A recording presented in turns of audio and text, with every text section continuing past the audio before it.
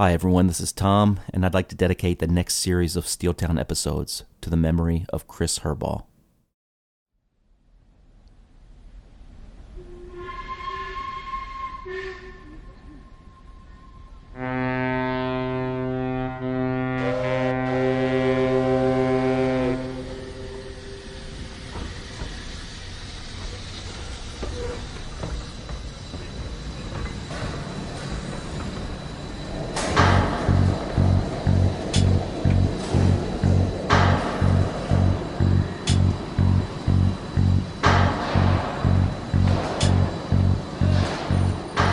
Things that shape us are rarely acknowledged till the mold is distant and we are cooled. I understand the power of music and had seen its effect long before I knew its language.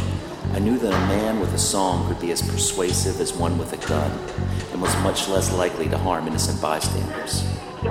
As a child, I watched people whose traditions denied them any show of emotion pour out their hearts in song to those they shared a life with. The songs were their love, their longing, and caring made public. The music on this record grew out of those people, the alienated, the dispossessed, the exploited, the abused, the people we pass by, the people we are. The songs are very dark and dense. They come from hard times, fearful places. This is the sound of frustration, the words of the powerless. It is hard and brittle, cornered. Hope is replaced by fear, and dreams by survival. Most of us get by. Here is my home movie, my video diary, where I'm from, where I am. Out of lightness, dark, the circle closes. Stuart Adamson, 1996.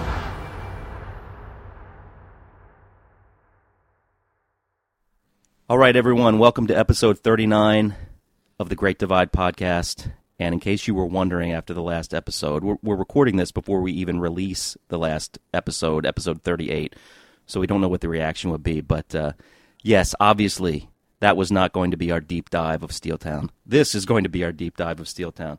So as you might have guessed from the opening of the show, get ready for a more serious affair for the next couple of episodes. We've had our fun the past two episodes. Now that we're going to really dive into Steeltown, we've got to get more serious, and we will. And certainly the amazing words of Stuart Adamson that he wrote for the liner notes of Steeltown, actually the original remix and re-release back in 96, sort of set the tone. So welcome to Svein from Norway, as usual. Hi. Hello, I'm here. I'm ready for a grim episode, as you mentioned. We had our fun. Now it's serious and very, very, very serious indeed. Yeah. There might be a laugh or two, but it'll be... No, but we are really apprehensive, I know, both of us, because this is Steeltown, and we've been saying it for all these years. We'll work our way up to it, and I kind of knew that, the time is going to come, and we're just going to sit there wondering, how can we do this album justice? Yeah. And so I guess we both just feel we really have to do this album justice. But on the other hand, I think everybody who listens knows what this album stands for. It's not like we need to explain it away. We just do what we do and see how it comes out. Yeah, that's exactly it. We'll do it best we can and hopefully not put too much pressure on ourselves. But I think the fact that we feel this pressure is really a testament to how we feel about Steeltown, because I don't think we've felt this way about any of the albums that we've done so far. And it's kind of this big feeling of you got to do, as you say, justice to this album. So what justice means, I don't know. We're just going to give our opinions of what we think of the album. But we want to try to cover it. And I think what I said to Svein after we recorded the last episode is that if we can make everyone sick of Steeltown by the time all these episodes are done, we will have done our job. I don't know if I agree with that. But, well, at least for them to say, you know what, I don't need to hear Steeltown for another few months at least. Yeah, I hope that we make people want to pick up Steeltown again and maybe think of some of the profound things that I will say in these episodes. Yeah, let's hope it's not a load of cod swallop. No, we do our best. My favorite line from Svein in the last episode, by the way. But right. But one thing I did want to mention before we really jump into we have a couple things we want to talk about before we jump into the track-by-track thing, as you would expect by our past long-windedness. This won't be any different. But there was something about Stewart's liner notes that were read at the beginning of the show, and we've read them many times before, we all have, but there was something that really struck me that really hadn't before, and that was a line that he wrote when he says, "Here is my home movie, my video diary, where I am from, where I am." And I thought that "where I am" was so interesting, and it never really hit me before, and it immediately made me think of something Mark Brzezicki said in the the recent classic rock interview from a year or so ago, where he said that Stewart, he believed, left some ideas as to his mindset in things that he wrote, and it was only after the fact that Mark was able to go back and see, wow, I can see what he meant by that now.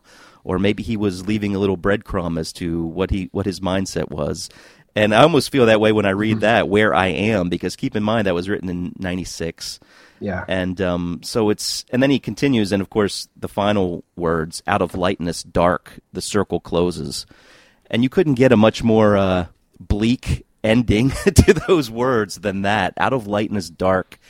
And I think that kind of goes against what we have come to think of Big Country. Mostly when I think of Big Country, I think out of darkness, light. And I think we have to keep this in mind, as always, when we think of Steeltown, and we've talked about it in the past couple of episodes, that this is just an overwhelmingly bleak, dark album. And there might be a few glimmers of light in there, but they're very hard to find. And for a lot of us, that's what makes the album so great, which is maybe a commentary on some of us, too. I don't know, but I don't know. What do you think about that, as far as just the overwhelming gloom of this record? Well, he's not hiding it, is he? I No. mean, the songs are gloomy. The songs are downright depressing, some of them. Because it's not like they offer solutions. They describe situations. Yeah. And if the situations seem hopeless, then obviously the song will reflect that. And the liner notes pretty much describe it. So behind some of the more anthemic choruses and the signs on mountaintops, I guess, was the phrase from one of the reviews we read out loud last episode. There's definitely more to it than the factory is closing, or whatever, Allentown. I the song.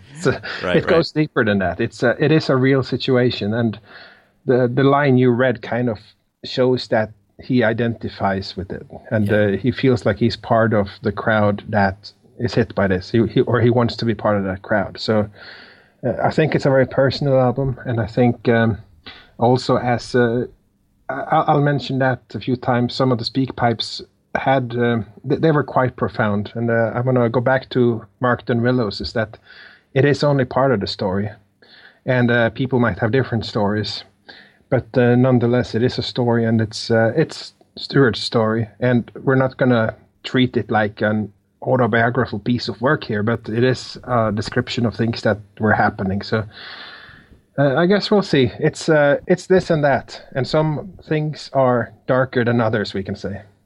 Yes, that's very true.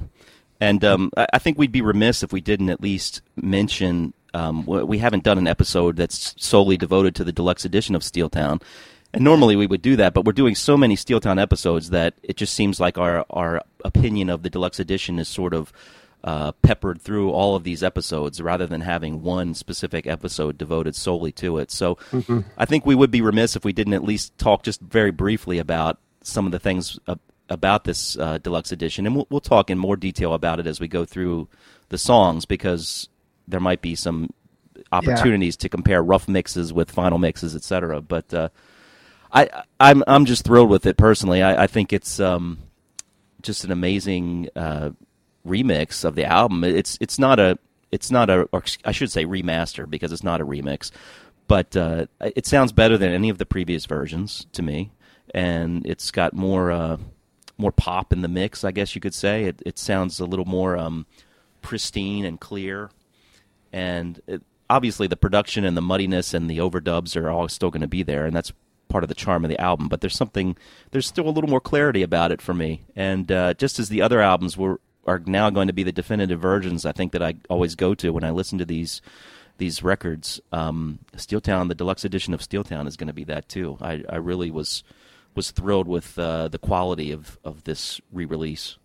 Yeah, definitely. And thank you for bringing this up, because this has been, when I want to talk about the deluxe edition, it didn't fit into the roundtable, didn't fit into the speak pipes, and now we're doing deep dive. But since you brought it up, obviously what I like about this is what I liked about the other ones, which is the presentation. And that is where it has the big head and shoulders above all the others, with a fantastic booklet, with yet again another really insightful foreword by Tim Barr. And a long one, a lengthy one, with great insights. Lots of stuff that I know neither of us had read anywhere else before. And they managed to dig up some really interesting things for Disc 2, bonus material. And I think both of us mentioned the rough mixes as the real diamonds here, the things you want to go to. And I think I mentioned the question before, that you can only wonder how many more of these exist. And if this perhaps will satisfy our need for demos and more, naked takes of these songs.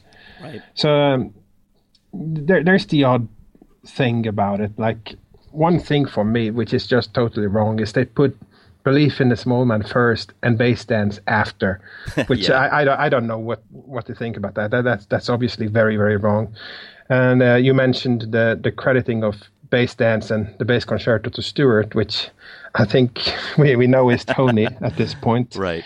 They did have the correct website on this one. They had bigcountry.co.uk, Yes. which was wrong on the other ones.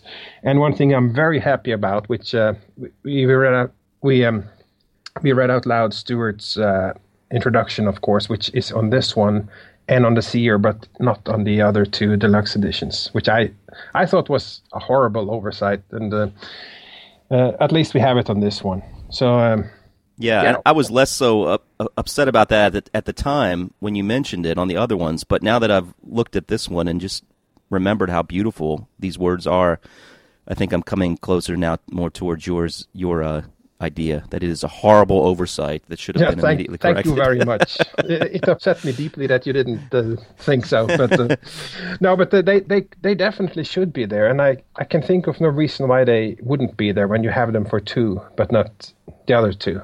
But so be it. I think the most important stuff will be the stuff on the actual discs, and that's great stuff. And I guess on that note, we're getting closer to the deep dive.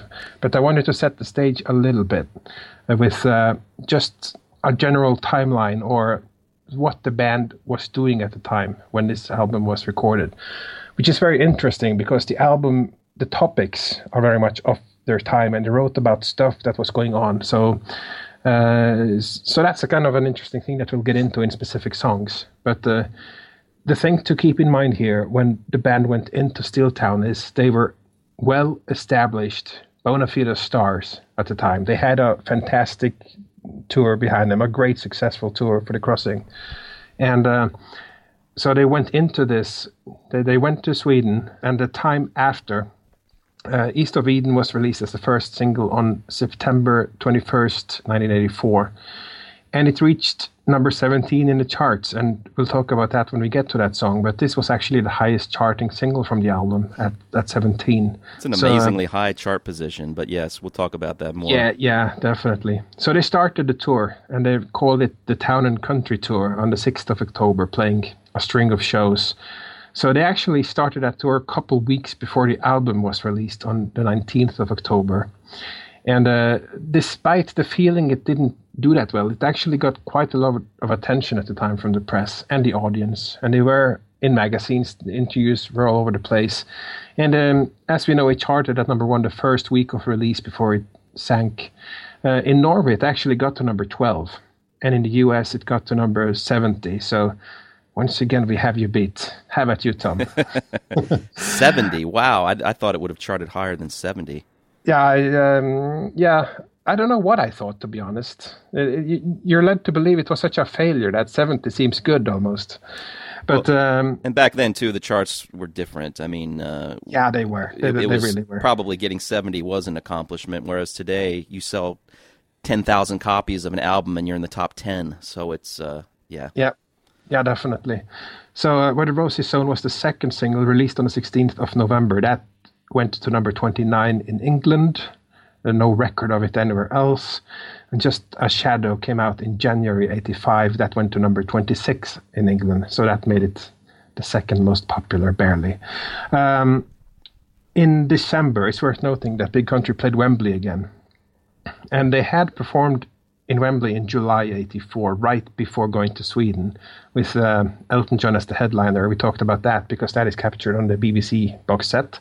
But this time, the Big Country they were the sole headliners, and they sold out both the 13th and the 14th. So you could actually make the argument that this was Big Country at their absolute peak popularity-wise. But for some reason, they seemed to be having that success more on the live front than for the recorded work. So that they were still very, very popular, but something happened that it didn't translate into album sales, and I guess that's one thing we'll also dive into. Yeah, and I think we've talked about that to some degree already, and I think it's no secret why probably this happened. But yeah, that's a good way to set things up. And as you say, as we get closer to our deep dive, just a couple more things I want to mention. We talked a little bit on the last episode, and we read a lot of the bad reviews that the band very, very bravely and coolly, in my opinion, printed in A Certain Chemistry of Steeltown. And I think one of the things that I was trying to find in the last episode, and I couldn't quite find at the time, I've since been able to find, and that's a comment that Stewart gave in Country Club at the time Steeltown was released, and just after the East of Eden single had come out, and I guess Steeltown had just come out, and it was getting mixed reviews, so sort of in the same vein that we had read in the last episode. But the interviewer in Country Club asks him what he thinks about bad reviews, and I like Stewart's comments here, and it's kind of interesting. He says, "I don't even bother my arse with them. I sort of get annoyed for a couple of minutes if anybody slags what we're doing. Then I just think, well, it makes no difference to us as people. It doesn't change the way I feel about the music we make." And the guy says, "1 or 2 reviews were not too kind." And Stewart says, "They're crap. The thing is, it's painfully obvious we will never be hip in the music press." "You mean you don't think you've got any acceptance at all?" And Stewart says, "There's only a certain few who like what we do." And I think that was a really interesting comment. There's only a certain few who like what we do. And he was saying that when the band was really, arguably, at its peak. I mean, obviously they were about to come down from that peak, but they were just about to have a #1 album. And even then, Stewart had the foresight to understand, and this is something that I've said for years too, because you get the constant argument about why wasn't Big Country as big as U2, and why weren't they this and why weren't they that? Well, I think Stewart says it here. They just didn't appeal to the masses of people out there. Their music just didn't do that. And Steeltown, I think, is the perfect example of that happening because, as I've said in the past, I think this is the album by Big Country where they had zero interference from record companies, from anyone. They were able to go into the studio and make exactly the record they wanted to make and felt like they wanted to make artistically. And I wasn't there. I can't say any of this for sure, but I get the feeling that that wasn't the case after Steeltown, especially after Steeltown didn't do nearly as well as The Crossing had done. Then you get the suits who are worried and saying, what's going wrong? What can we do to fix this? And then people like Dave Bates come in and try to fix what they think is quote-unquote wrong. Whereas for those few, the proud of us who are still here and love Steeltown and revere it for what it is and the amazing piece of art it is, you know, to us, there's nothing wrong with it. It's perfection. But you've always got that balancing act between commerce and art. And that's another one of the things that I love so much about Steeltown is I've always sensed that this was the one album by them where there was no influence whatsoever from the commerce side. They just thought, hey, they were so successful with The Crossing, let them do what they want to do for this album. And so I just think that's a very telling comment from Stewart. And I think that's held true for the band throughout their existence. There's only a few who really like what we do. And that, by the way, is a commentary on the bad taste of society at large. So. I blame society. Got a few comments from Stewart that I wanted to read that came out in that period, in the Steeltown period. and really interesting, I think, setting the tone for what he thought about this album at the time it was released. And one of the things he says is, Steve Lillywhite gets a lot of shit, but I think he did brilliantly. I think it's one of the finest albums I've ever heard. I'll not be small about it. We think it's great, and we totally believe in it.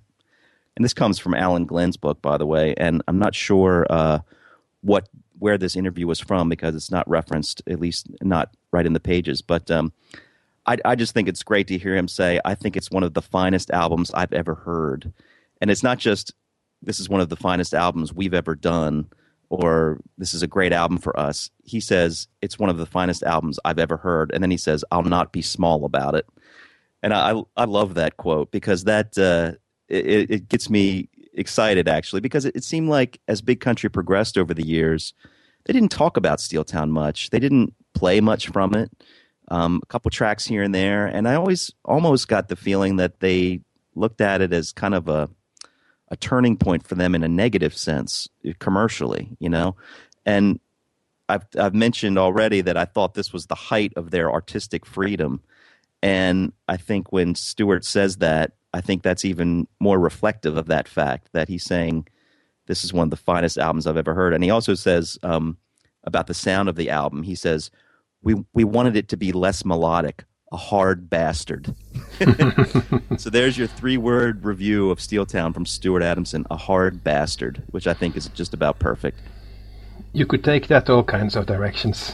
Yeah. But what you said was just what I was thinking. That what he initially thought was something you didn't hear repeated a lot over the years.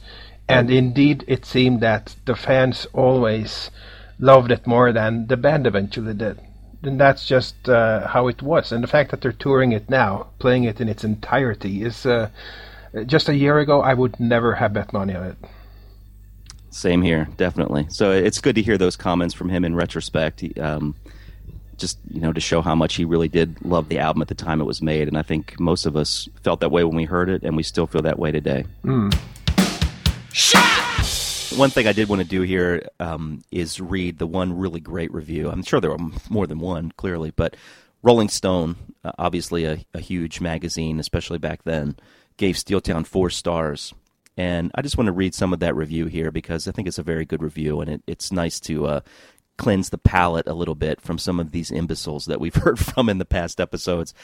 So let's see, who wrote this review? I'm looking to see if there's actually no credit to it. So I don't know who wrote it, but it comes from Rolling Stone, and it says, clanging and crackling with energy, the second album from Big Country rings natural evolutionary changes on the band's stirring twin guitar sound, even as it frames still better news. Band leader Stuart Adamson has rapidly matured into a songwriter capable of bringing a meticulous craft to his obvious passion. Adamson is the first to assert that his songs spring from a very personal brooding over Britain's ugly, decades-deep malaise, and especially the hard times people have known in his hometown of Dunfermline, Scotland. Yet on the band's 1983 debut, The Crossing, generations gave way to epochs. Experience was heightened, poeticized, and forcibly made mythic. On Steeltown, Adamson stays closer to the literal surroundings of home. Thus his wife, Sandra, becomes the girl with gray eyes, and his father, a one-time merchant mariner, is the man as bright and hard as the bloody edge of sword in Tall Ships Go. The strategy makes for an integrated group of songs infinitely more subtle than the Bolshevik poster art of the album's cover. The locale of the title track is not Dunfermline, but a still more desolate town where the singer and his kin have migrated to work steel.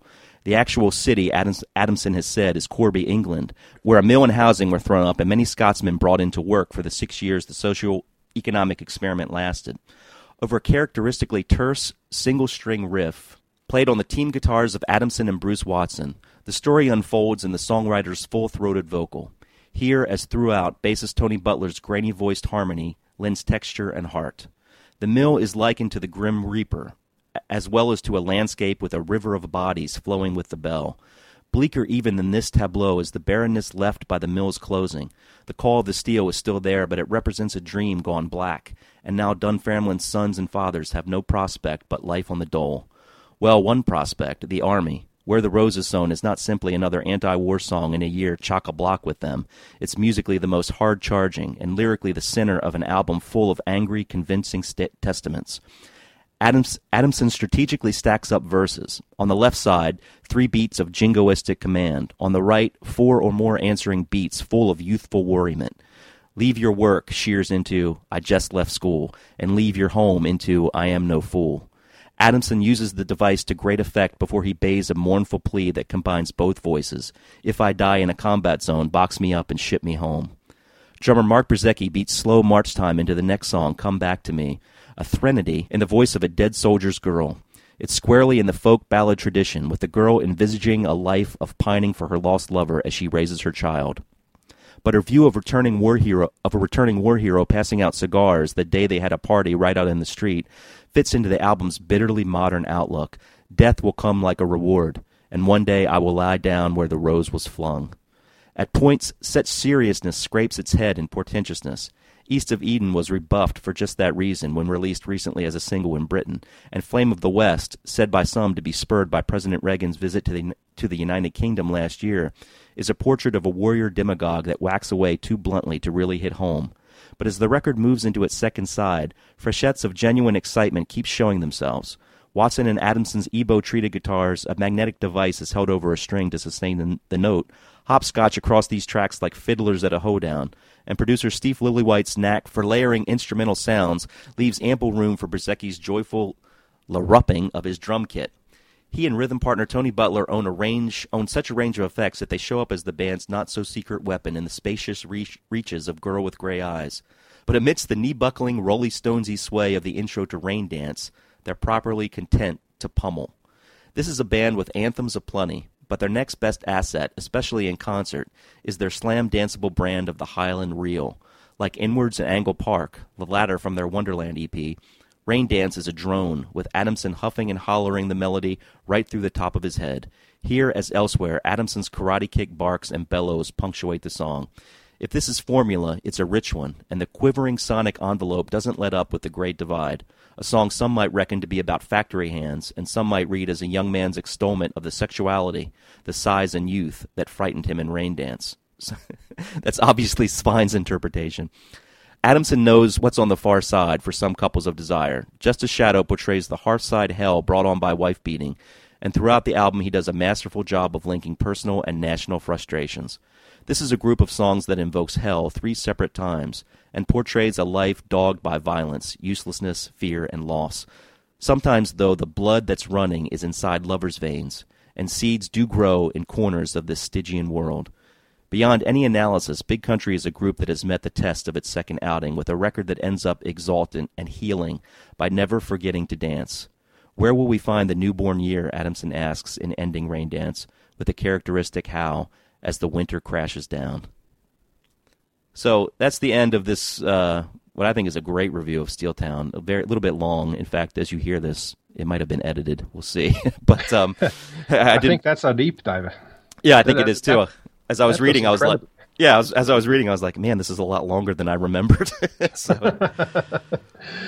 yeah, a case closed there. No, but this must have been written by someone who is familiar with the band, because when you start throwing in Our Girl with Grey Eyes is about his wife, which, by the way, her name is Sandra, and this is his father who has so-and-so background, and it's not just a casual record reviewer. This is someone who knows about the band, and I wouldn't be surprised if it's someone a little bit close to the band, but alas, the name escapes us, I guess, in your copy of this thing, but it must have been known who did it. Yeah. But that's obviously a fantastic review, and one of the few, sad to say. Are you ready to jump into this thing? Ready as I'll ever be. All right, excellent. Well, I do want to say one more thing. Of course you do. But this will be very brief. I just want to say, because Adam Soltis sort of stole my thunder a little bit on the last episode when he says that Wonderland he thought was a bridge between The Crossing and Steeltown. Mm-hmm. I would agree with that, but I would say the Wonderland EP was the bridge. And for me, when I was listening to All Fall Together not too long ago on the deluxe edition, it really hit me that song And that song was the final song on the Wonderland EP, at least here in America. I know in some of your other versions there was like Heart and Soul attached to the end and that type of thing. But for here, All Fall Together was the final song that we heard that was new from Big Country before we heard Steeltown.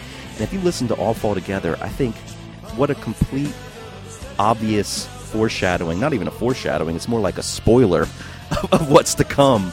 Because we've got this gigantic song full of overdubs with ominous, bleak, depressing lyrics. We've gone from the stuff from The Crossing and Wonderland to these lines.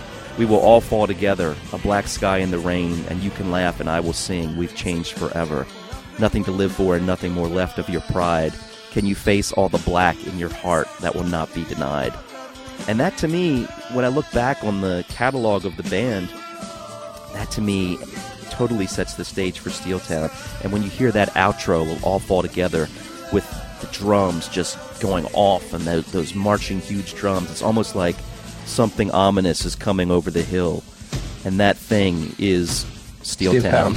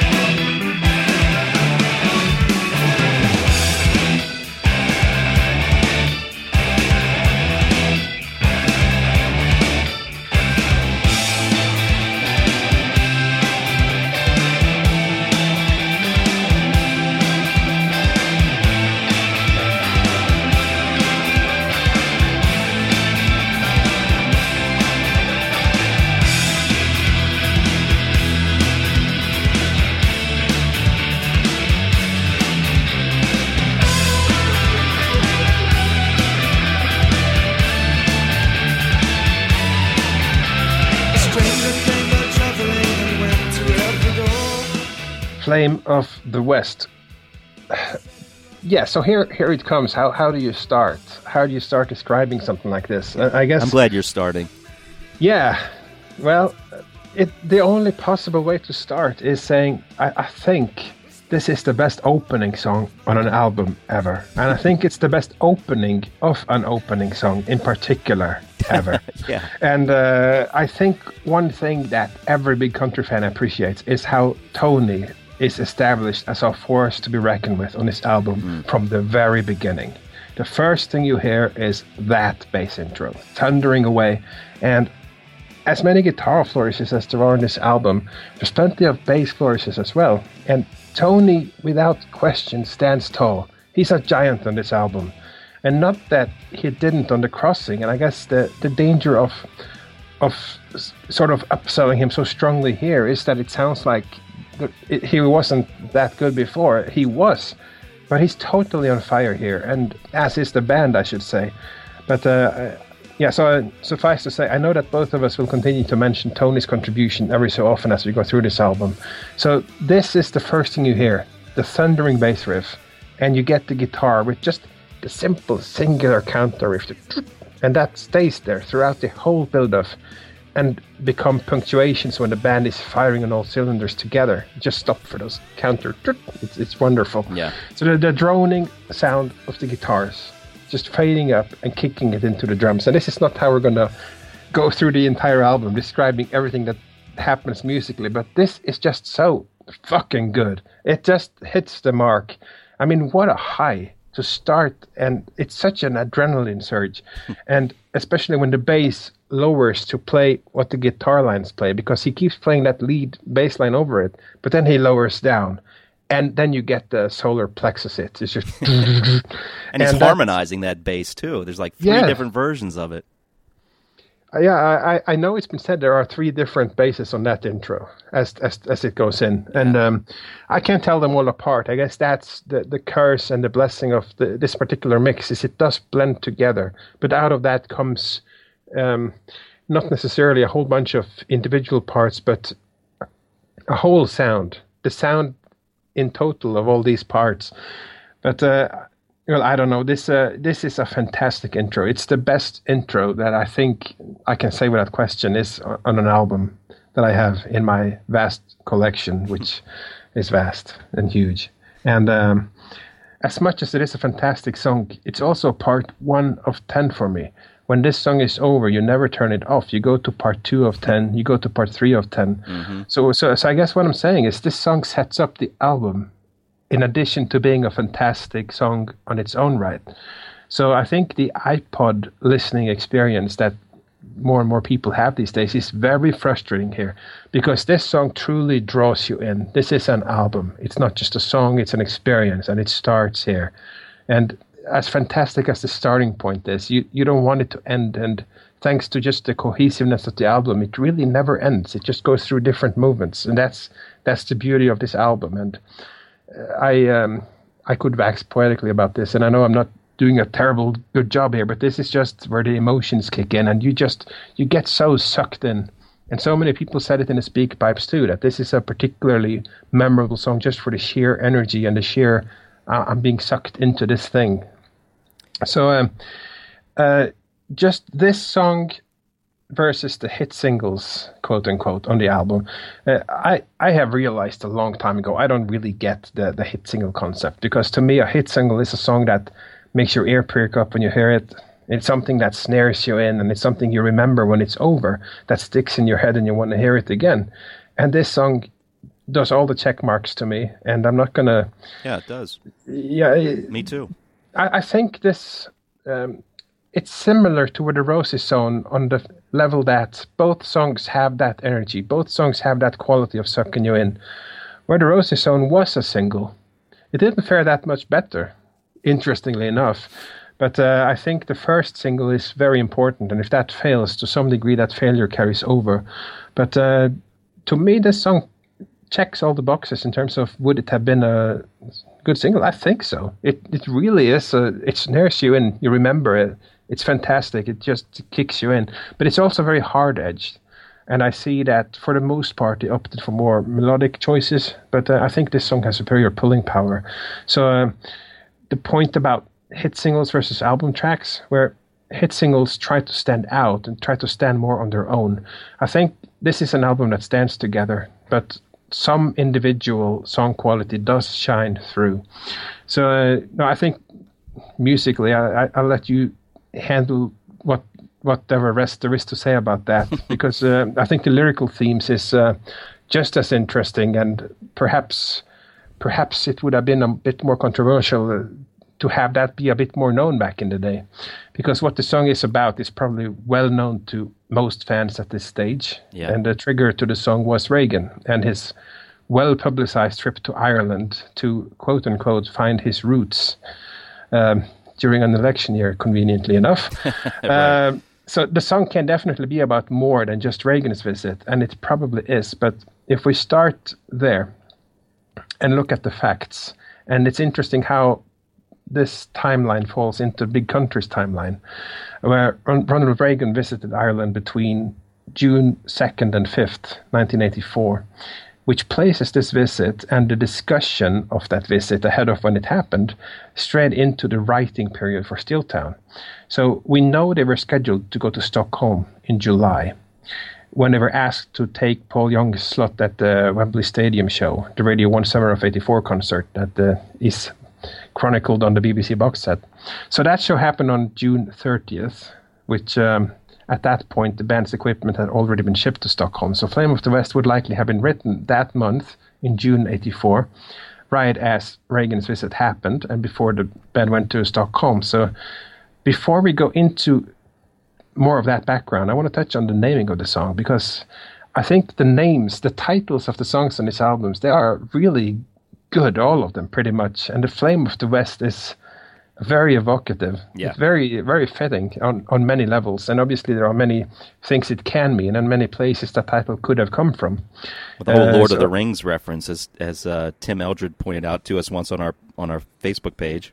Yeah, so for Tim Eldred, we'll point out especially the Lord of the Rings reference that Narsil is a sword mentioned in Lord of the Rings and Silmarillion. And that was the sword used to cut the one ring from Sauron's finger, which caused it to break.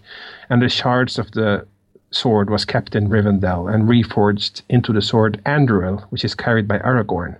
And Anduin is an elven name, which translates to Flame of the West in the common tongue. So that is one, but also there's another reference. Nerd alert. You say that now? Believe me, I'm including myself because I'm sitting here nodding along with everything you're saying. Like, yes, it cut the ring of Sauron. It cut the finger of Sauron. He said how. So no yeah, doubt. I'm right along with you. Perhaps a more likely source for the title would be that Stewart has referenced older movies and TV shows in many other songs, notably Wild Land in My Heart on Wide Long Face, but it's crept in here and there all the time. And one of the places where he might have heard of the title Flame of the West is from a movie from 1945, which is basically an old classic Western where John Poole plays a lawman turned into a peace-loving doctor who refuses to use force to tame the lawless elements of the town. And then you have John Lightlander, who is a newly appointed sheriff who uses both his fists and guns to fight the gangs, but he's murdered in an ambush, and ultimately the John Poole character is forced to turn to his guns to clean up the town, and he does it in style. So that's a typical movie from the 40s, 50s that Stewart might have seen. And I believe he probably did, because we've got a lot of those. Like Big Country was the name of a movie, and East of Eden was the name of a movie, The Longest Day. So I think you're onto something there. Yeah, I think he's never made a secret that that's a big part of his upbringing, and it fueled his imagination. So the title could have come from there, and but it certainly fits because it also goes into the traditional East-West themes, where Big Country would revisit that much stronger in a couple of albums' time. But you have this thing where the U.S. is seen as the Western superpower and the flame of the West, using flame as an allegory for perhaps a destructive force, possibly war, which is not a stretch given the trident references in the song, where UK were buying tridents, and that was a big controversy ahead of the visit. So there's the war and the destruction of the West, which is, again, the bleak scenario, which Stewart opted for in this album. So the title could have come from many places, but basically Reagan was visiting his ancestral home in Tipperary, where his family roots were explored. And interestingly enough, he would also say that this Irish trip was one of the most meaningful of his presidency. And you can wonder why what on the surface seemed like, strictly speaking, a personal trip, a family-based trip. Why would that be such a success or meaningful as part of a presidency? So obviously there was more to the trip than that. And he did meet with people, and there were political discussions happening. And a lot of people, including Stewart, doubted Reagan's sincerity, as he never expressed any interest in his ancestry before he realized basically what a great photo op it would be, quote unquote. And you had the starstruck reaction amongst the citizens of the Isles when they discovered he would come to their particular, very tiny, it must be said, town of Ballyporeen in Tipperary. Right. So basically, as the song says, he said he'd lost his people and he'd come to look for more. So there was widespread protests. And I guess the reason I'm going deep into this, because we're not going to go super deep into Reagan here, but it's worth pointing out that you had, on several levels, you had the UK/Irish dispute over Northern Ireland. That was a very hot topic in the 80s, and as it had been in the 70s.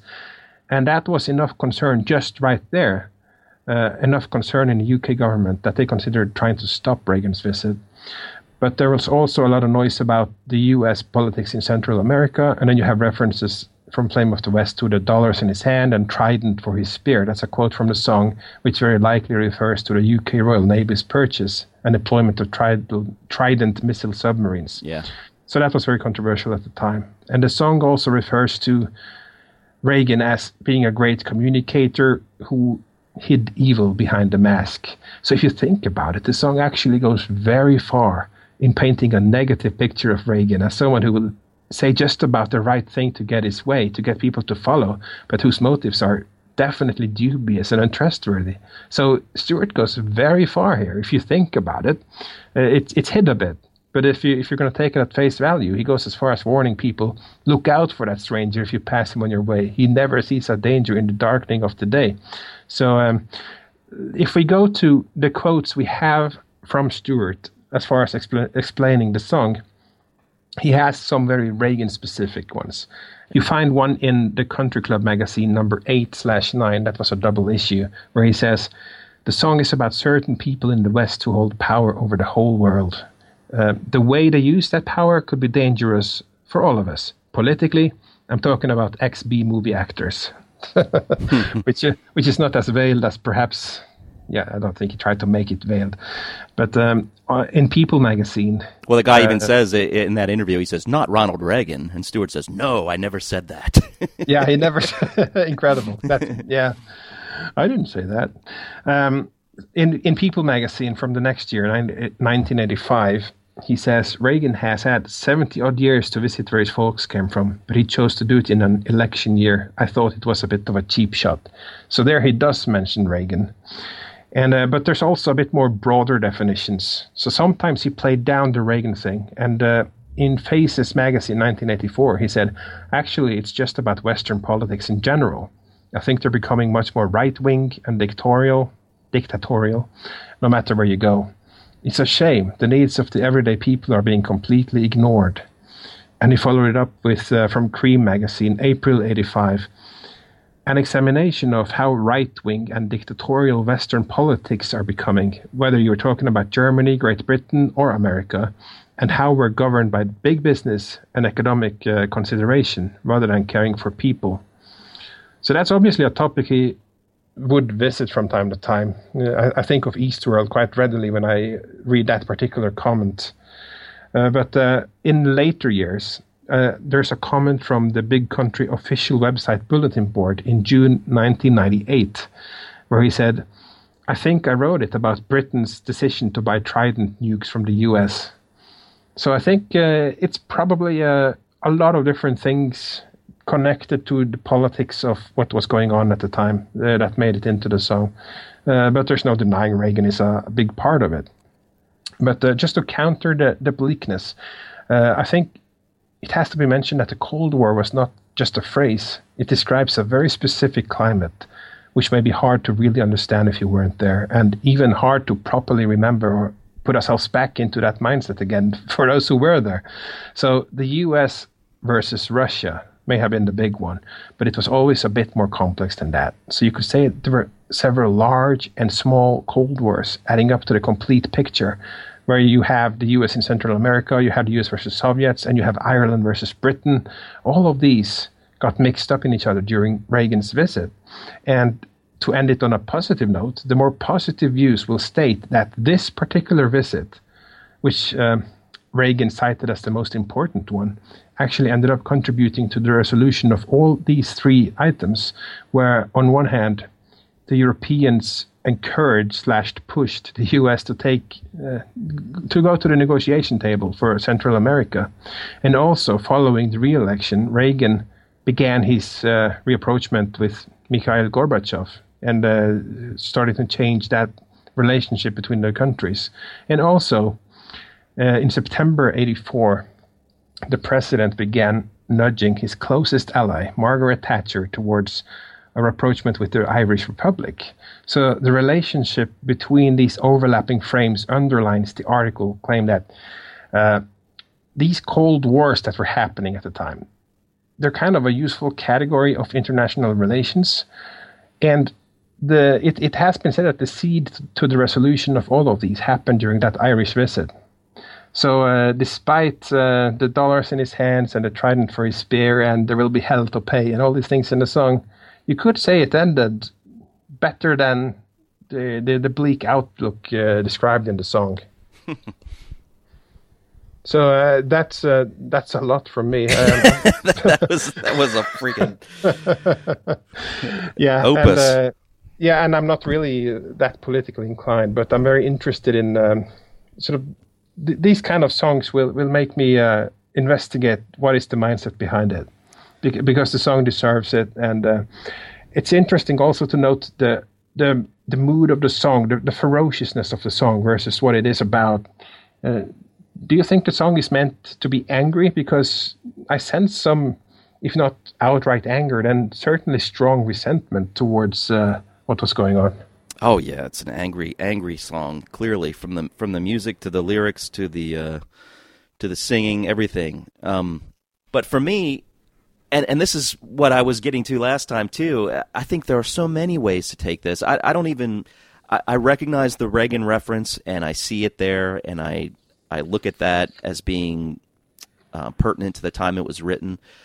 But to me, that doesn't mean much anymore. When I think about the song, it's more like a little footnote. Oh, he wrote that. It was influenced by Reagan, and it's interesting. For me, the great thing about the song is that these themes that he puts forward here are universal and timeless themes. And it doesn't have to be about Reagan specifically and what he did.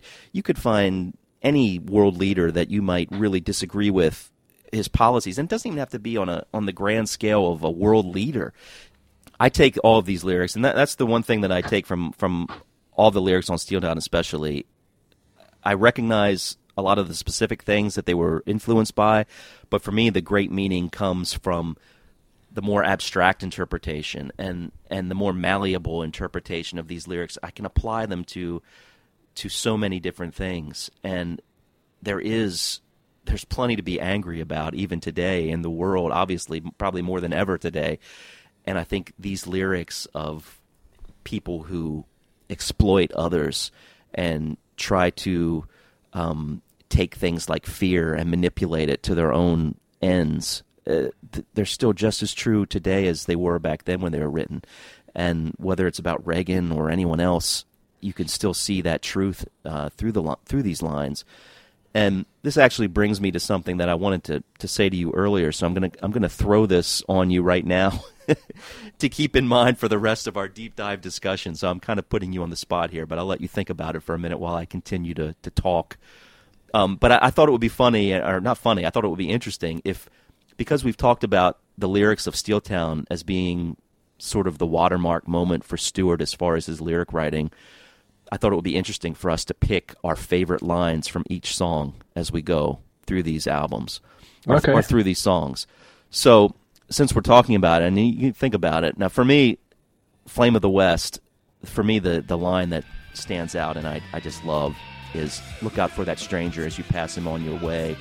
He never sees the danger in the darkening of the day. There will be dollars in his hand. He has all hell to pay, and he will pass them to you if you promise you will stay. Just saying those lines, I'm literally racked by chills right now. It's like they're just incredible lyrics, and sort of what I said in All Fall Together. It's just kind of this punch to the gut when you read that. It's just like, wow, those are incredible lines, and it still boggles my mind that a 24-year-old could write those. And we'll be saying that throughout the course of this album when it comes to the lyrics, but. Yeah, those lyrics to me sum up the point of this song. Look out for that stranger. To me, it's not Reagan anymore. It's just that stranger that can take any form. It's almost like the form of Sauron. If we're going to go back to the Flame of the West reference, Sauron could take many forms. He can take many forms in different people even. You could look at it that way. And there's always that stranger that's out there in the world, whether it's in your day-to-day life or on the vast landscape of politics, world politics. There's always that person who never is concerned about the things that are happening beneath the surface, the really important things, but are only throwing out things like dollars and whatever else they need to throw out there to get your attention, to get your cheap attention, to take that attention away from the real problems that are happening. And I love the line especially, he has all hell to pay. Just incredible lyrics. Mm-hmm.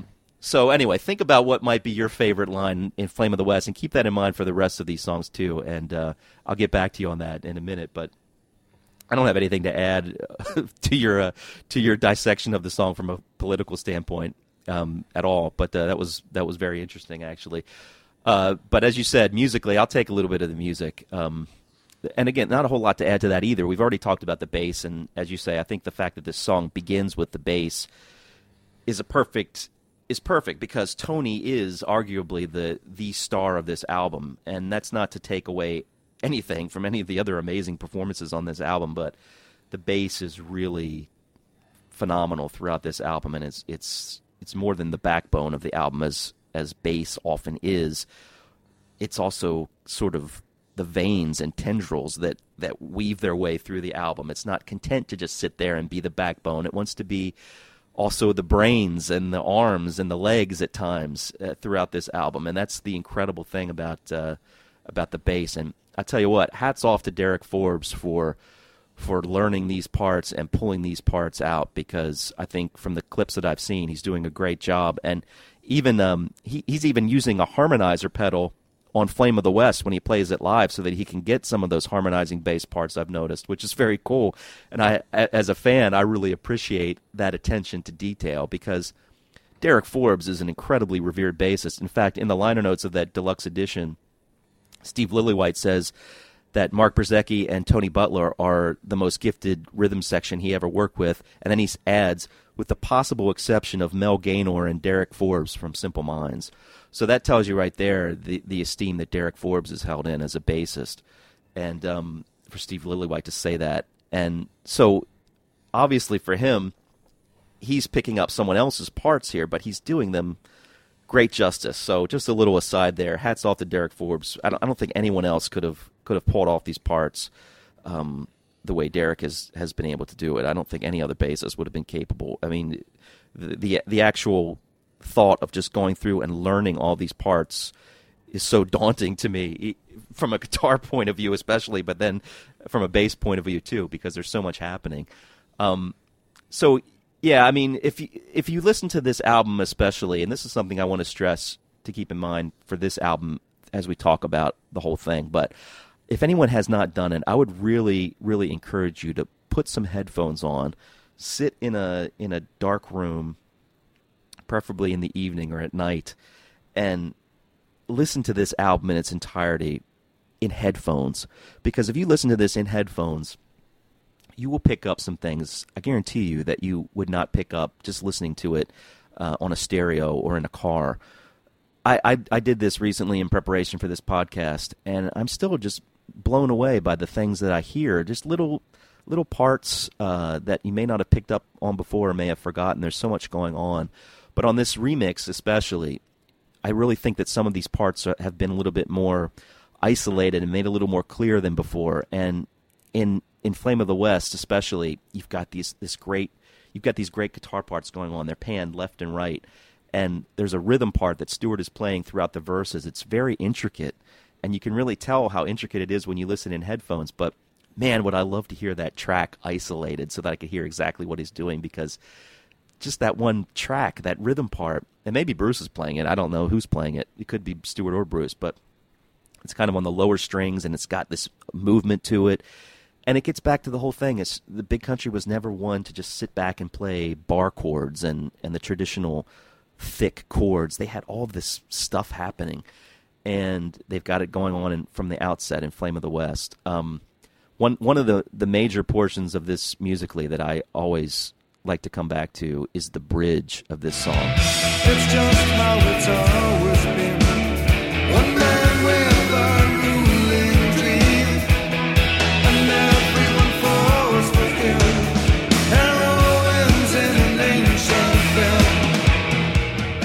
That to me is an absolute masterpiece within a masterpiece. That bridge, both musically and lyrically, is just incredible. And I'm going to run out of adjectives quickly as we go through all of this. But that bridge is just, it's so great. And lyrically, it's great too. Lyrically, it's just as good as it is musically. But musically, it is so awesome. I love how the pace of the song sort of slows down a little bit as that bridge comes. And we're not doing the racing, charging horse type of thing that the song is established from the beginning.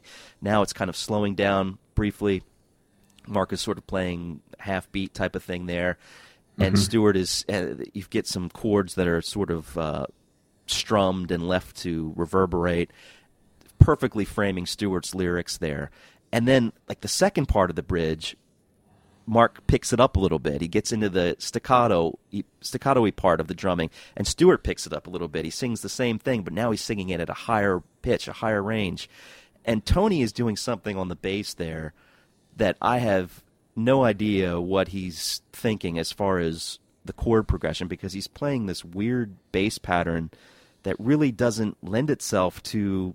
It made it hard for me when I was trying to figure out this song to figure out exactly what the chords were that were being played there. But he does this great thing on the bass, like, you know, do do do do, and I don't know what the exact chords are, but it just works so well, and it's so worlds away from what most bands were capable of doing at the time. It's very interesting because they totally switch gears. Yeah, they do. And not just lyrically, but also musically. So the song is fierce and it's powerful and just ferocious. And then they come to that point and they slow down. And it's kind of like Stewart is more reflective, which goes into the question you asked me about lyrics. Because the lyrics on this song are probably the most straightforward on the entire album. It's basically, you start with, a stranger came by traveling, he went to every door. He said he's lost his people, and I'm not going to read the whole thing, but it's very straight. It's a storytelling, basic things. This is what happened. He came here, he did this, he said that. And then it becomes reflective and said, it's always like that. Yeah. And then finally in the last verse, it's the warning, look out, blah, blah, blah. Right. So that middle section, how it totally switches gear, is a testament to their uniqueness. And you can call it, you know, I don't mean it in a demeaning way, that the lyrics are more straightforward. I think they are fantastic, and they really tell a story very strongly. He wanted to be clear, and he could write clear lyrics. And I know that was criticism from many people as they got into their career a bit, that the lyrics became more basic and more straightforward. He did it back here, and to great effect. So I guess the simpleness is not necessarily the indication of how great they can be, but obviously this is an exception. And if you look to just one song ahead, we don't need to look far, where he writes stuff like, I watch the way the sun sets until the night's inside you. Immediately, much more poetic, much more abstract. You don't find that in Flame of the West. So that middle section is very interesting. Yeah, it is, and it kind of gets back to my whole thing about how this may have been inspired by a certain person, but it can be applied to anyone, and that it's just how it's always been. Perfectly sums that up. And then he frames that, and then when he says, look out for that stranger, that's what I'm thinking. That eternal stranger, not Reagan, but that eternal stranger who fits the bill for what the kind of person that he's trying to describe here in the lyrics. But last thing I'll say about it is that I always got the feeling this song, interestingly enough, because of the title, had a similar feel to like an American Old West type of song. It's got kind of that Old West feel to it with the guitar tone and just the chord progression itself. You could almost hear this played out on the prairie with an acoustic guitar. Yeah, some old cowboy sitting by a fire and singing, look out for that stranger as he passes on your way. Yeehaw! Oh, please don't. Okay, so I told you mine. What's your favorite lyric from this song? Yeah, you kind of the warning at the end is very strong. To look out for that stranger. So that would be one that resonates because. And it's okay if we agree and pick the same one. Yeah, but it's very interesting because he starts by basically telling a story, and he reflects over the course of the bridge. But the thing that gets me for that particular verse is he turns to the listener and he stares you in the eye and he says, "Look out for that stranger." And he's now talking directly, whereas more he was telling a story to a crowd. So that always just grabbed me that way, and that cements that a bit for me. So that was quite a lot from Tom on Flame of the West. Yeah, from Tom. So how do you rank this masterpiece?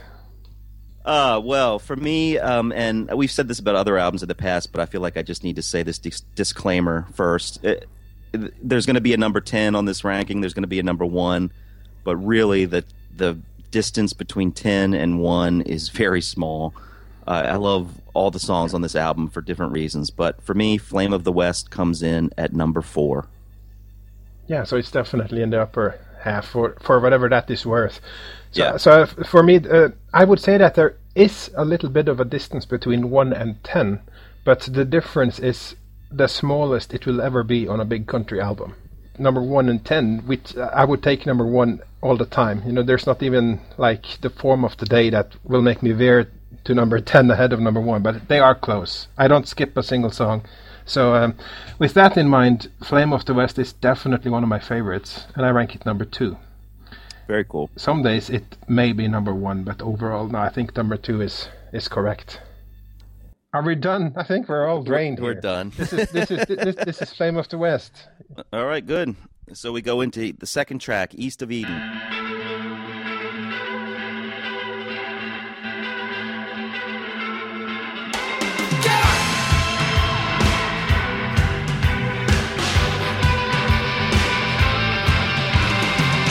I feel the way the wind blows. It tells me where you've been through. I watch the way the sun sets until the night's inside you. Some days I just don't worry. All right, now this track is very interesting for a lot of reasons. Probably first and foremost that it was the first single from the album, which I find kind of mind-boggling, really. But if you read the liner notes of the deluxe edition, Steve Lillywhite says that he really loved the groove of the song, and he immediately thought it would be a good single. And I find that so odd. I mean, on one hand, I find it incredibly brave and incredibly noteworthy and something to praise the band over, because who would release a single like this, especially in that time period? It's such a hard bastard. It's such a hard song. The lyrics are really indicative of Steeltown as a whole. Really, it's a very down, depressing song, and musically, it's probably, for me anyway, it's probably the most brittle, difficult songs on the album to really take in from a musical perspective. I mean, there's just so much going on, and I'll get into that in a second. But I think one thing interesting about the title that I really think sets the tone of the song is, I don't know exactly if this is where Stewart got this idea, but I'm assuming he did. I mean, there was a John Steinbeck novel called East of Eden. I have not read it, so I cannot comment on the similarities between that and this song. But the term East of Eden, the phrase East of Eden, actually comes from the Bible, and it comes from the story of Cain and Abel. If you're familiar with that story, Cain kills his brother Abel, and after he's punished for this, there's a Bible verse that says, "Then Cain went out from the presence of the Lord and settled in the land of Nod, east of Eden." So God basically kicks Cain out of the Garden of Eden type of setting that they were living in, and he settles in a land that they say is east of Eden. So in a way, you can take this east of Eden as being somewhere away from God, away from, not necessarily God, but just away from what's good, away from something that's wholesome. And so I think that really sets the tone for this song. Some of the most amazing lyrics, I think, on the album can be found in this song. And I think probably we've talked about one of them already, but I think just that first verse, "I feel the way the wind blows. It tells me where you've been through. I watch the way the sun sets until the night is inside of you," or until the night's inside you. And what a powerful few lines that is. And it doesn't really let up throughout the song.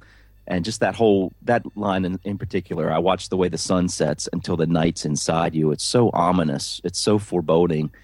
And this idea of night being inside someone, you get that feeling of just depression and hopelessness and sadness. And it really ties into the themes of this album.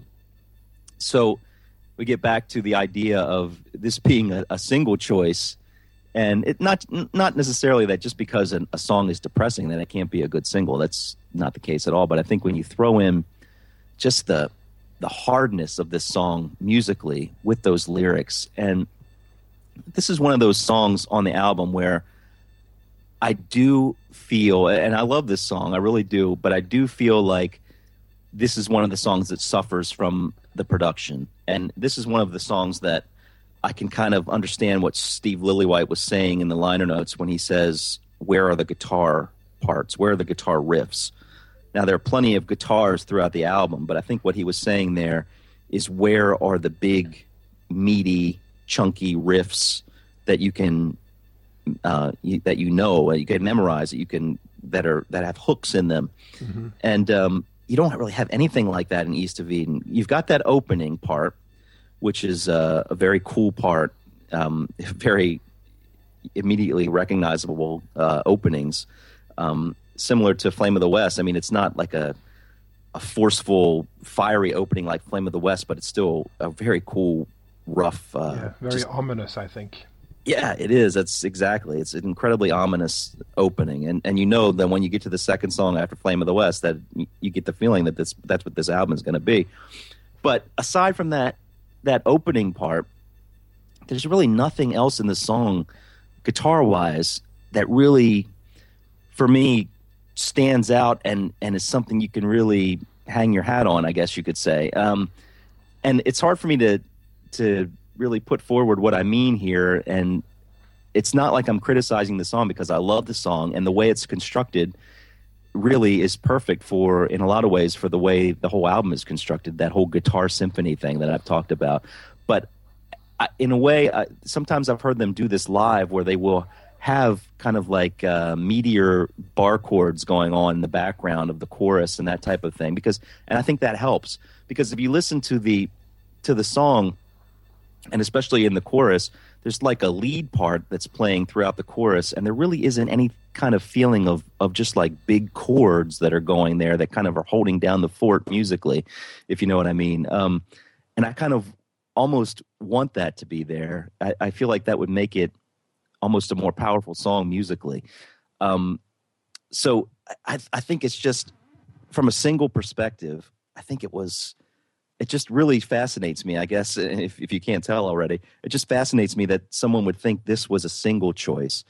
And I'm not necessarily criticizing either. I'm just like, wow, they really, really thought this was a single choice. It's interesting. I wonder what went through their mind. And I kind of come back to the whole idea of, once again, we've got the band at the height of their artistic freedom. There was nobody telling them, you can't release this. This isn't going to work. The people were saying, behind the scenes, were saying, well, this is a big band. They're on the cusp of being even bigger.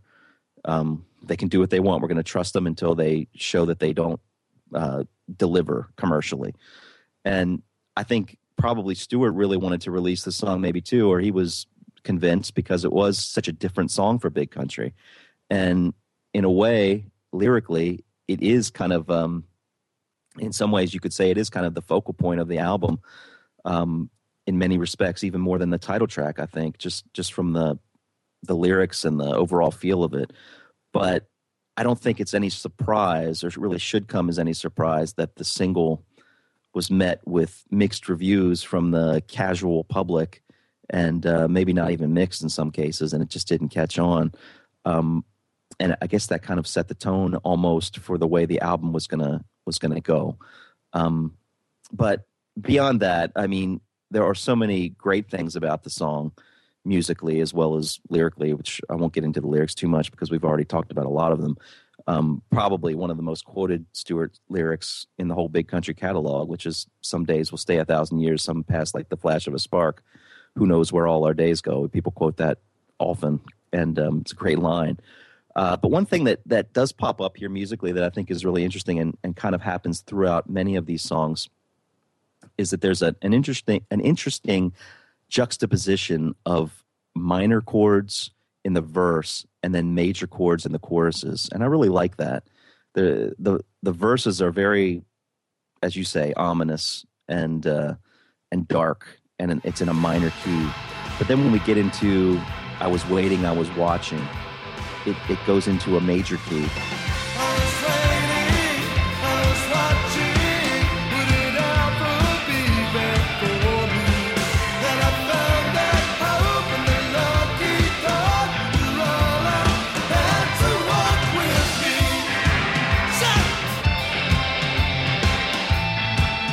And I always love that in songs when they go back and forth like that, and they go back to the major or to the minor key in the verses, and then go back to the major key. Some incredible playing on this song, and that's going to be a common theme throughout every song that we talk about here. But once again, we've got just amazing bass from Tony. In fact, there's a bass run that he does right after the line "Outside the thunder gathers," and it's such a great little line. It's a do do do do do do do do do. Outside the thunder gathers, why care about? Has some other cool things about it. There are a lot of great backup vocals, I think, on this song. In fact, if you listen in headphones, you can really hear some nice 3-part harmony going on in the choruses. Steve Lillywhite doesn't bring it up too much, but if you listen through those headphones, you can hear it happening, and I think that's cool to hear on this song. So it's hard to be critical of something when you know that someone did what they wanted to do, and this is their vision for the song. And the only criticisms I would have of it are from the vantage point of commercial success, since it was released as a single, and I don't even like to think from that perspective. So the way they did it is the way they wanted to do it, and you have to respect that. But for me, I think it's one of the more difficult songs musically to really come to grips with and embrace. It's a song that I will listen to often, but it's a song that I'll skip sometimes as well. And I think that's what brought it down on my list when I started to think about the rankings. So, yeah, beautiful song. Stewart at the top of his game lyrically.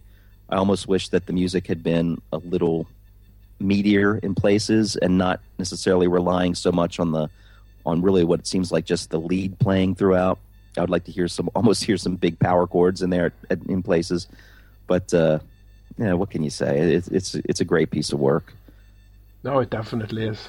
And I am just super fascinated in hearing you talk about it, because it's almost like you stole my notes.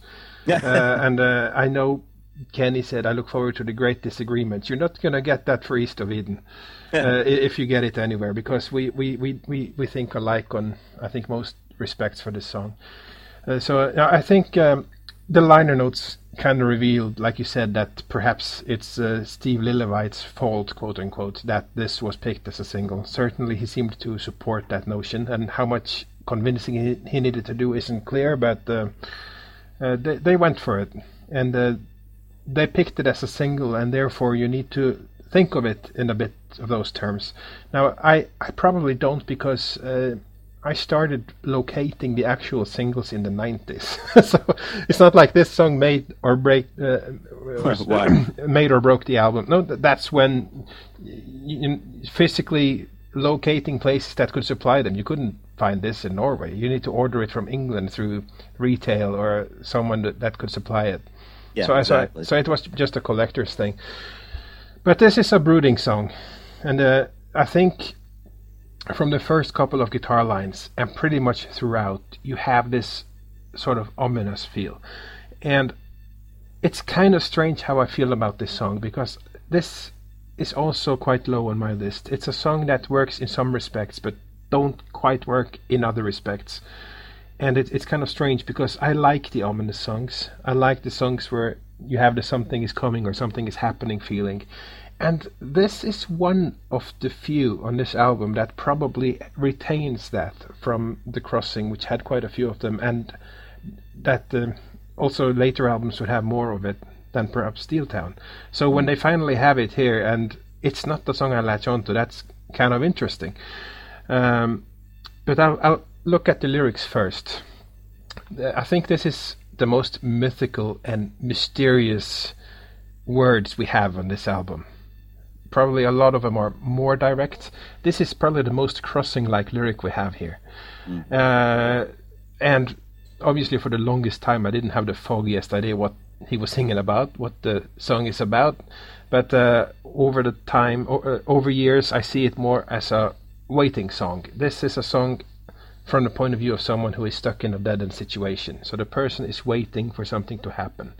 So the lyrics will say he doesn't know where he's going, he doesn't know his way out of the situation, and really there's no apparent way out unless something happens. So he's waiting for this something. And some days are easier than others, some are hard, you do the best you can, but you're still waiting. So the fascinating thing is this is a passive kind of waiting. This person is not proactive, likely because of the feeling that he's not in a position where he can do anything. Maybe it's not bad enough. And that's an interesting position. It's bad, but it's not bad enough, because once it is bad enough, then desperation will kick in and you actually do something. So this is more of a humdrum situation, I think. You're stuck, you're watching, you're waiting. Would it ever be there? Will something happen? And you cling to that hope and that lucky card. Will you be able to play that lucky card? So there's all sort of stuff. That lucky card thing, sorry to interrupt you, Yeah. but that lucky card thing was always something that interested me. I never quite could understand exactly what that referred to, but yeah, that's interesting that you say play that lucky card. That's an interesting way to look at it. Yeah, I think in the context of waiting and waiting for something to happen, waiting for a break, and it doesn't seem like it's hopeful, but again, it's not bad enough, so you keep waiting. And like this person says, there's really a bad situation all around, and these lines: I looked west in search of freedom and I saw slavery. I looked east in search of answers and I saw misery. So which way to go? There's bad situations all around you. Maybe right where you are. Sometimes it's the least bad that you can see. It's not a good situation, but you keep waiting for that opportunity. So that's East of Eden to me, what I'm gleaning from this song. So it is a waiting song, and it is a song about hoping that something better will come along. So perhaps if you look at it in terms of the coming song Steeltown, where the shit has hit the fan more and more the hope is gone, you haven't quite reached that point for East of Eden. Perhaps you're one step before that happens, or hopefully that step won't happen. But that's where I see this song in relation to that other song. And I actually have some quotes from Stewart about East of Eden, where he said a couple of things in Melody Maker in 1984, where he said, it's just basically an idea, the idea of people searching for something better when they're in a bad situation. The only better things that can come are from other people. We made a video for it, and we took one example. We made it like a Scottish family. The father's drunk, the mother cares about everything, the son has to go to the shipyards, and then he gets a letter saying that his father died and he has to go home and look after his mom.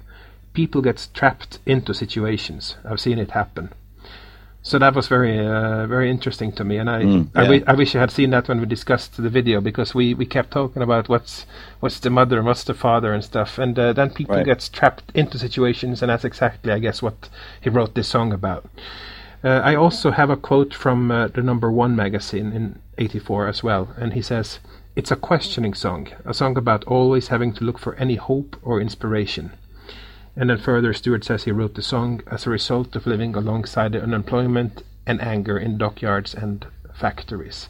Wow. So it comes from very real situations, but still the words or the writing about it is abstract enough that you can ponder these words and wonder what it's about. But I think if you look between the lines, and especially the wider context of the album, you get an idea what it's about. So once again, the title of the song, I think, East of Eden, like Flame of the West and like other titles later in the album, this is one where he could have been inspired by books or movies. So you mentioned the John Steinbeck novel. We also have the movie starring James Dean based on that novel.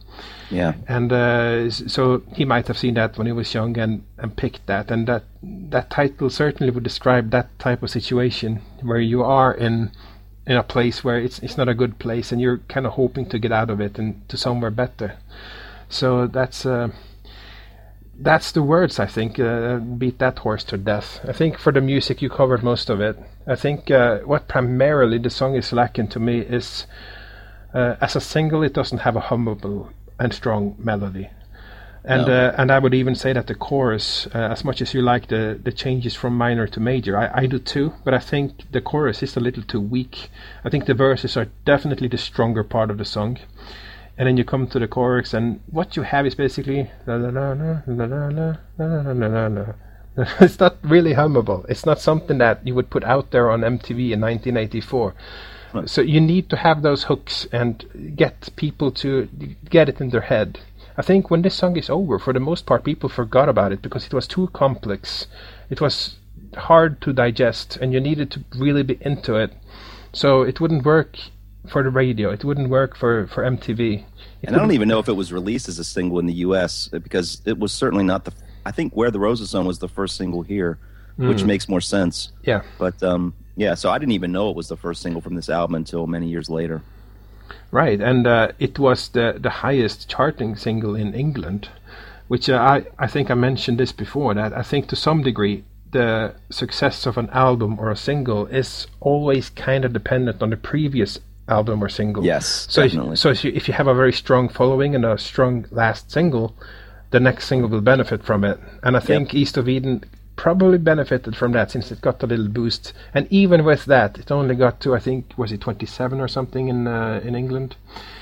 17 in England. Yeah, that's right, 17. So that was the highest charting single, and it was the least likely one to get a big success. So I don't know.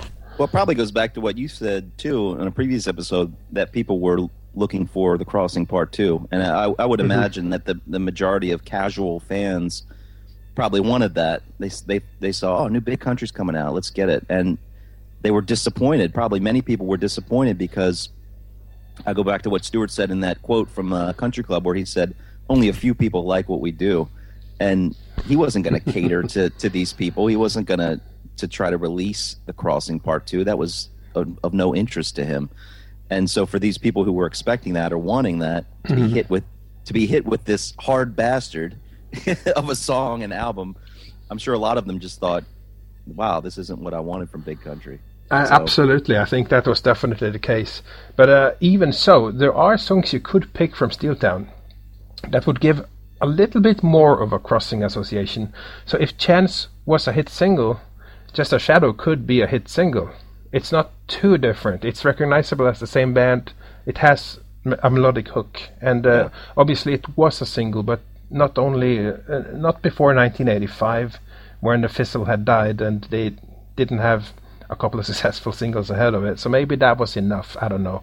And also a song like Rain Dance harkens a bit more musically, at least, back to The Crossing than more of the other songs. I don't know if that would have made it the perfect single, but East of Eden, I think, would be low on my list of candidates. Yeah, I just don't think there are any really strong singles on this album. There are some that are better choices than others, clearly, but there's just nothing on this album that I think screams successful single, and that's fine by me. But unfortunately, the bands have to make a living on the money that they make from through record sales, especially back then. Anyway, it's not that way today.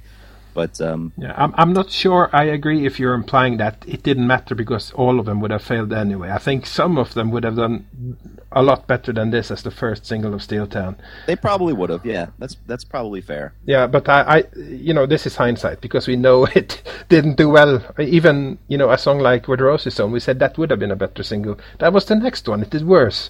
So how important was it to come out with a strong one out the gate? Because you see the same thing for the Seer. You can say a lot of things about the Seer, but they came out with a big success out the gate. So none of the others were as successful, but I'm sure they got a little bit of pull from Look Away. Yeah. So it would be it would be interesting to see what it would have done if they would have released Where the Roses Sown or Just a Shadow first, and seeing how that would have done. I don't think that either of them would have failed necessarily. I just think that none of them would have inevitably captured the public's imagination like the stuff from The Crossing did. It just wouldn't have happened. Yeah. And as good as we think the video to East of Eden is, do you think that did them any favors? No, yeah, definitely not. I was reading that in the book as well, the Alan Glenn book, and it was mentioning about how that just didn't fit on MTV at the time, and we talked about that when we talked about the videos. It just and yet it's a gorgeous, beautiful video. It stands the test of time. Oh, yeah. That's what you got to always come down to with this stuff. I mean, it's hard. Obviously, people need to make a living with what they do, but there's also something to be said for just a complete freedom of artistic expression, and critics and and Absolutely. the public be damned, and that's Yeah. the one thing that I respect about all of this is that I can look at so many quote unquote successful videos from the 80s and immediately think that's from its time. It's from the year it was released. It means nothing today. Definitely. Look at East of Eden. It still blows you away. I just wish perhaps it hadn't been the first video. Yeah. It would have been great to have it like a third, because then it is more like a novelty. It's not like the comeback of Big Country. So I think maybe it's just the timing. Maybe East of Eden would have been a great third single or whatever. What do Yeah, I know? it was- I'm not going to pretend like I understand the singles market. I was definitely not part of that big thing. I enjoyed the album. But okay, how do you rank East of Eden? Well, East of Eden is my number 10. It's my number 10 song. It's probably the one that I have that I will be more likely to skip. But yet there are times that I'll listen to it and I will just be totally enthralled by it. So, and I actually really like the chorus. I tend to really sing that chorus a lot when I'm listening to it. But for me, the main problem is what's going on behind the chorus. There's like a constant lead playing going on, and like I said before, I wish maybe the music had been structured a little differently, but it's number 10. It's the strongest number 10 in all of the Big Country catalogs for me. I'll just make your words mine. It's my number 10 too. Okay, good. And what about, we started this on Flame of the West, so what are your favorite lines from this song? It's probably the one that everybody will pick, and it feels kind of cliched to go with the "Who knows where all our days go," that entire stanza. So Yeah. I will definitely pick those, because those lyrics stand alone, and the band was sufficiently proud of those words that they put them on the screen for 30 seconds during the East of Eden video, which is Yeah. quite a long time to keep something up there, but it really hits the mark. But just because that selection is probably so obvious that I just want to mention as a second sort of runner-up. It better not be mine. I always just it struck me with I looked west in search of freedom and I saw slavery, and then I looked Okay, you're east in safe. search of answer and I saw misery. That was just it encapsulates the feeling of where can I go, and that always hit me a bit too.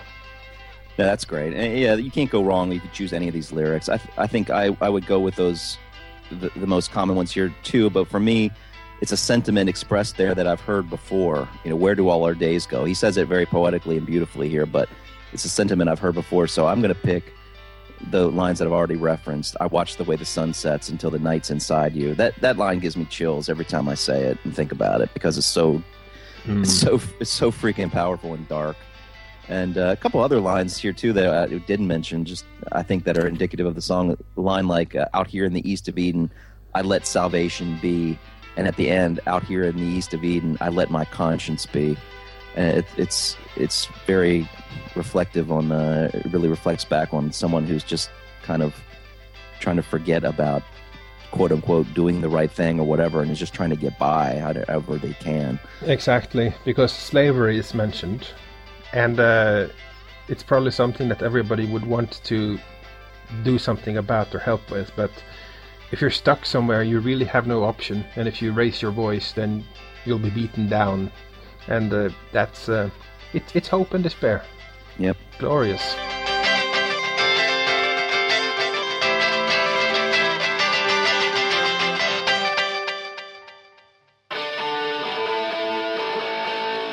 Okay, that's going to have to do it for episode 39. We've already gone longer than we normally would, and we only got through 2 songs on Steeltown. So I think that attests to the fact that both Svein and myself really weren't prepared for the depth of emotion, I guess, that talking about some of these songs would bring up. So hopefully we'll move a little bit quicker in the next couple of episodes, but we're going to take our time. We're going to do it right, at least right by our standards. So hopefully you guys enjoy it. So in the meantime, find us on Facebook. Just search for The Great Divide Podcast. Find us on Twitter, @BigCountryPod. That's where you can find us on Twitter. Please follow us there. I need to get a little bit more active in posting updates through Twitter, and I will do that. And you can always email us, too, bigcountrypodcast@gmail.com. So thanks so much for listening to this first installment of our Steeltown deep dive, I guess you could say. And we will be back for part 2 and who knows how many parts this will lead to. But part 2 is coming soon. So thanks for listening, and we'll talk to you soon.